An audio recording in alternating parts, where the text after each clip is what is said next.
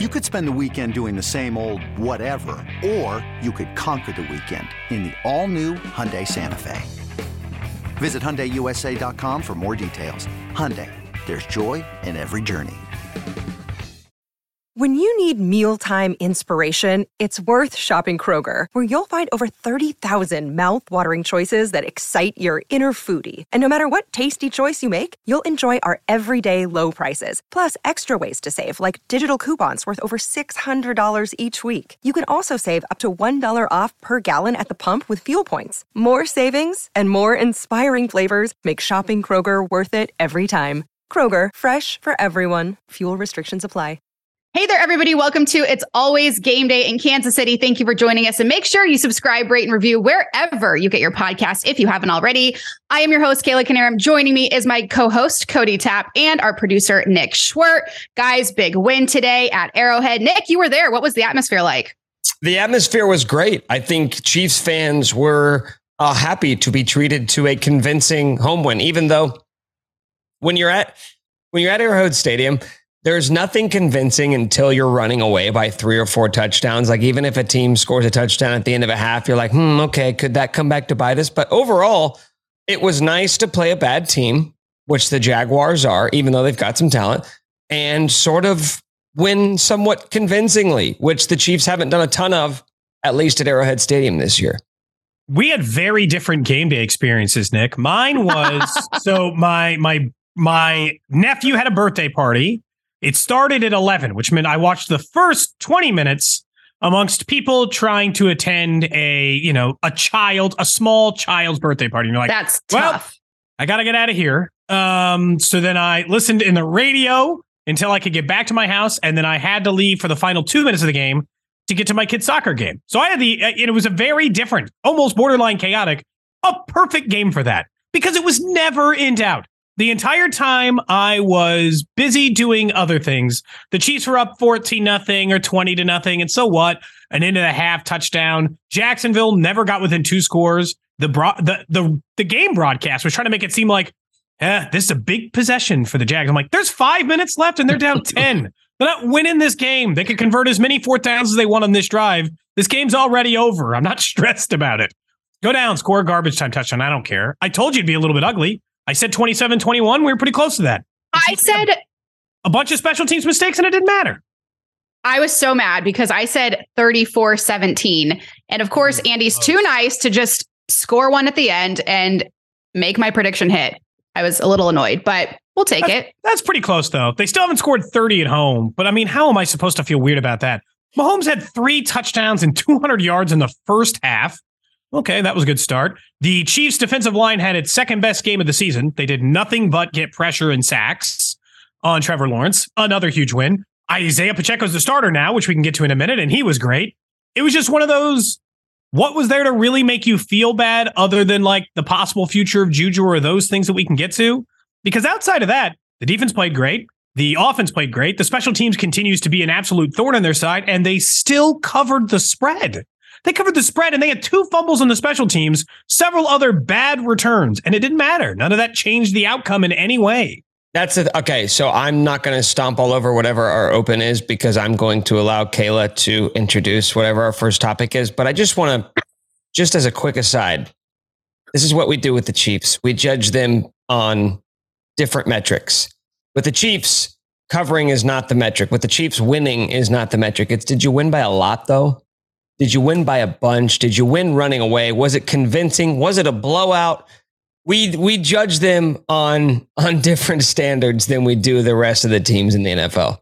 Is 27-17 a blowout? Where do we draw that line, by the way, by NFL? No, I don't think so. No. By the way, there's 67 games decided by 8 points or fewer this year in the NFL, the most ever through 10 weeks. So, I mean, people aren't blowing anybody out. It's got to be 2+ possession, like 17 points to be a blowout for the Chiefs. I want to say the only team that had a quote unquote blowout today were the Dolphins. Everyone else was Chiefs were on the high end with a 10-point gap. Maybe this will be a Wednesday topic. Miami's got serious defensive issues and they just lost another defensive end. Their offense is just as good as Kansas City or Buffalo's, man, with Tua. their weapons are unmatched. Their quarterback plays worse, but their offense is just as good, right? I wish They score a lot. I wish I had like a hot take sounder just to throw under that from you.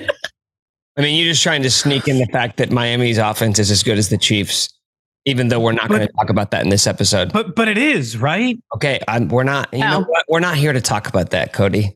Okay, fine. I guess we'll talk about the Chiefs-Jags game. It was funny. We talked just real quick, Kayla. We talked a little bit about on Friday, just for like 2 minutes. Hey, should we feel better about where Trevor Lawrence's career is heading? And I watched him today, and it was the same stuff we talked about. He makes some laser throws that look perfect, and you're like, yes, you're a perfectly designed quarterback designed to make those throws. But then he just makes rookie stuff still that you're like, man, you're in year 3. Where's that ball going? Where's that throw? What are you doing? It's like, if you get just a little bit of pressure on him, he folds, man. Okay. I don't know if he just never got pressured at Clemson, but that game today, Chiefs got pressure on him. By the way, he didn't, because he was at Clemson and they had offensive linemen on the offensive line, or NFL linemen on the offensive line, and they were not going against NFL defensive linemen. Since we don't have a full Trevor Lawrence topic built into today's show, I will just say that my take is that Trevor Lawrence is the RC Cola to Justin. Oh. Justin Herbert is Coca-Cola. Trevor Lawrence is RC. So that's all I have to say about Trevor You'll Lawrence. drink it at a barbecue, but you don't want to get stuck with it forever. It's fine if you're like, hey, do you have any Coke? And they're like, we have RC. You're like, okay. Well, I'm thirsty. So I guess I'll have it. Generic. Still has bubbles. Still gives the fizz. Yeah, I want cola. I'm thirsty. It has fizz. Okay. Hot take, though. I think Mr. Pibb is better than Dr. Pepper. Okay. Well, they're not ready for that conversation, Kayla.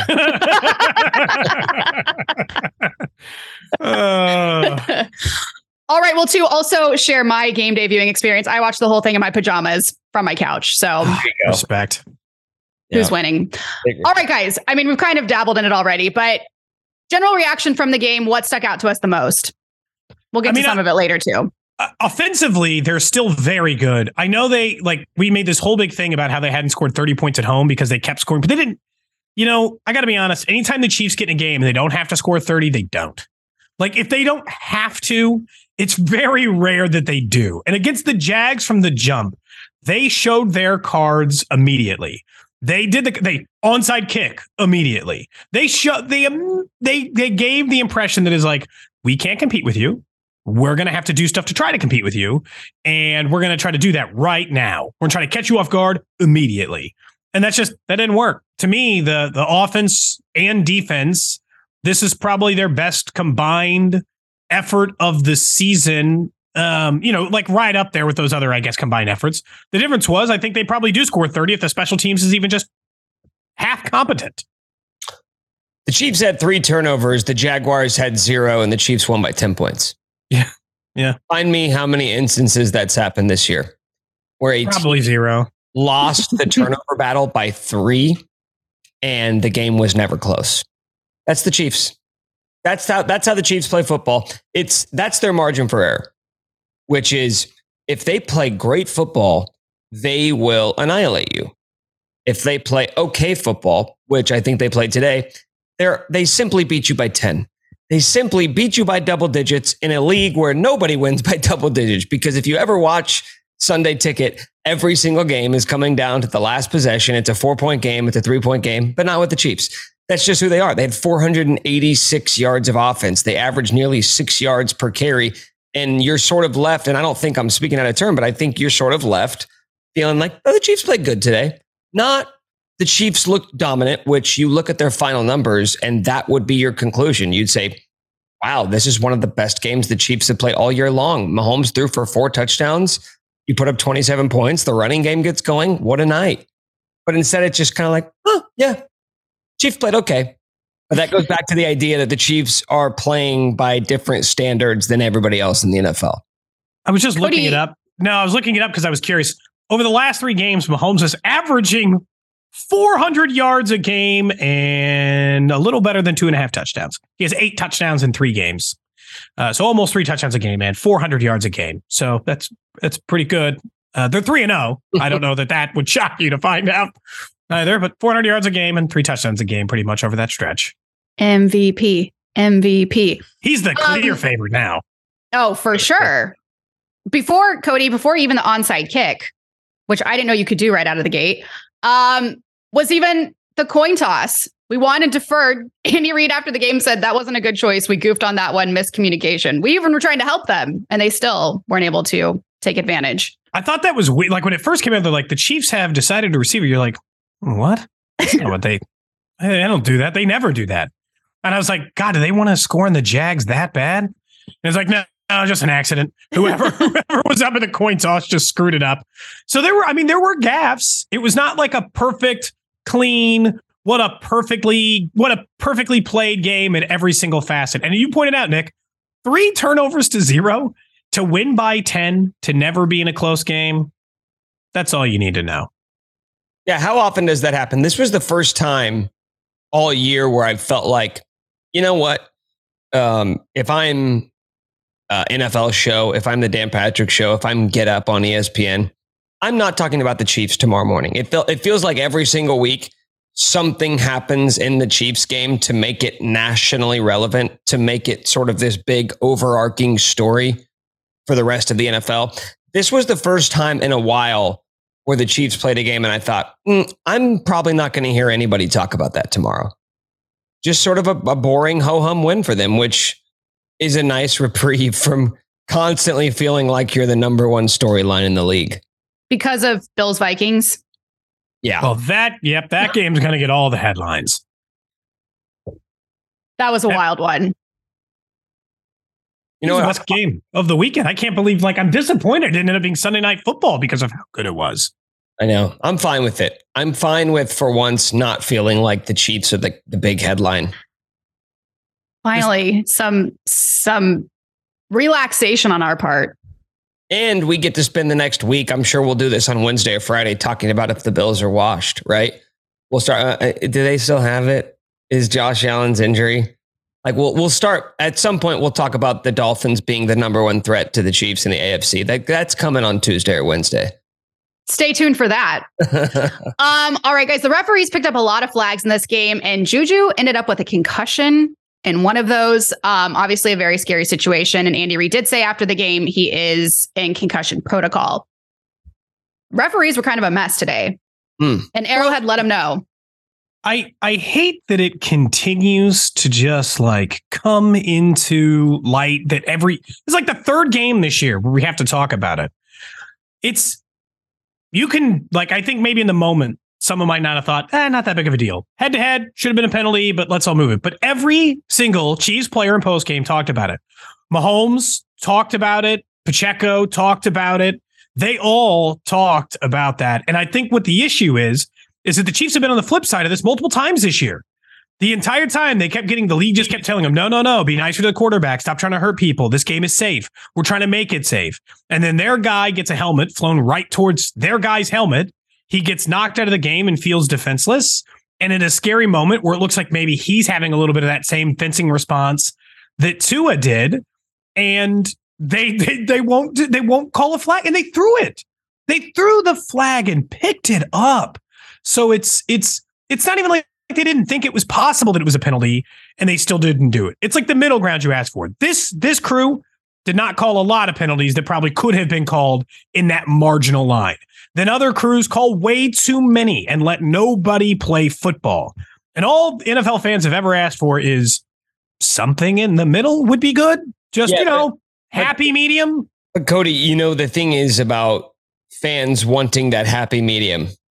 Generally speaking, if you just really focus in on helmet to helmet stuff, you're not going to offend many fans, regardless of if it's your team who's getting called for it. That's sort of the deal. That's the one thing that universally all NFL fans have accepted, which is that if your helmet touches the other team's helmet, you're probably going to get flagged, and it's tough to be upset for that. Now, occasionally you'll get what's he supposed to do, right? It's a split-second decision. The guy is trying to go low, et cetera, et cetera. The hit on Juju Smith-Schuster, I don't know what your defense could possibly be of it. And the only thing that you have to do is look at the Chiefs players' responses. Every Chiefs player to a man was upset with the way that thing turned out. Patrick Mahomes, MVS, Justin Reed, Isaiah Pacheco, Andy Reid. I could go on and on. Every single player who was asked about that hit seemed to be upset with the fact that it wasn't called. I mean, that is targeting by the definition of the rule. And at some point, we can talk about the referees, and we can have jokes about how Chiefs fans have given referees the shakes when they come into Arrowhead Stadium this year. But that's one of those ones where it's just like, if you're not calling that, then tell me how that rule should be officiated, because that was as clear cut and dry, targeting helmet to helmet as you can possibly get.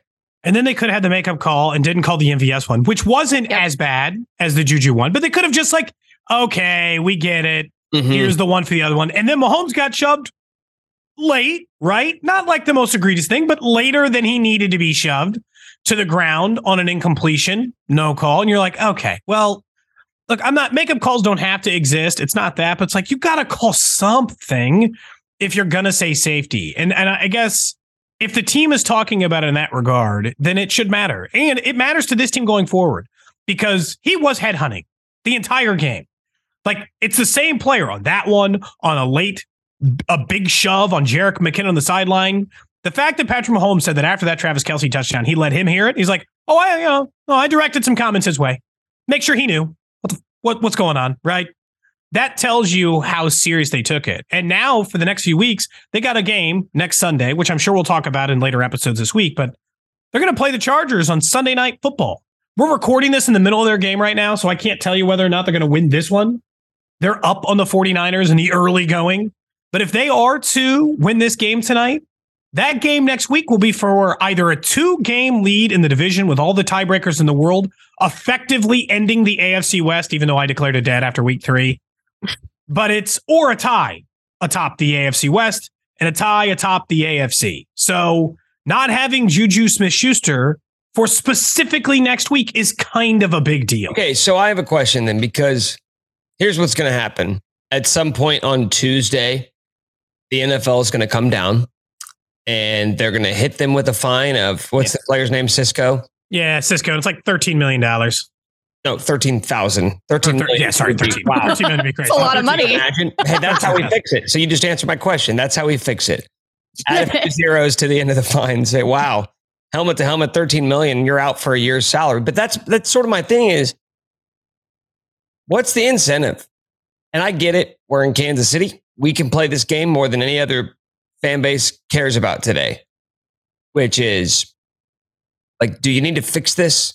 Because if I'm an opposing defender and I know that I can level another dude, lead with my crown, go helmet to helmet multiple times, and the punishment is going to be $13,000. I'm going to play next week. It's going to be a drop in the bucket. What is the incentive to not just continue to go all out and be a headhunter defensively? Because that's it. If the first one gets called, Nick, the correct one against Juju, the MVS one never happens. Mm-hmm. Because if you get 2, you can get kicked out of the game, which means you have to get the first one right. Yeah. That one is the important one. Get that one right so that he's not feeling like he can headhunt anymore. Like, if anything, you should be making those calls early on borderline stuff to discourage the action for the rest of the game. I know you don't want to and you're not going to change the game, right? You call a borderline helmet-to-helmet penalty in the first quarter. That team later loses. It's loser's mentality to blame that penalty then. Call it then so that guy can't keep doing what he's doing in the moment. Like, you had your chance. The second you didn't call that one, he was free and clean to go after MVS. He was free and clean to take that shot at Jerick McKinnon on the sideline. None of it mattered anymore.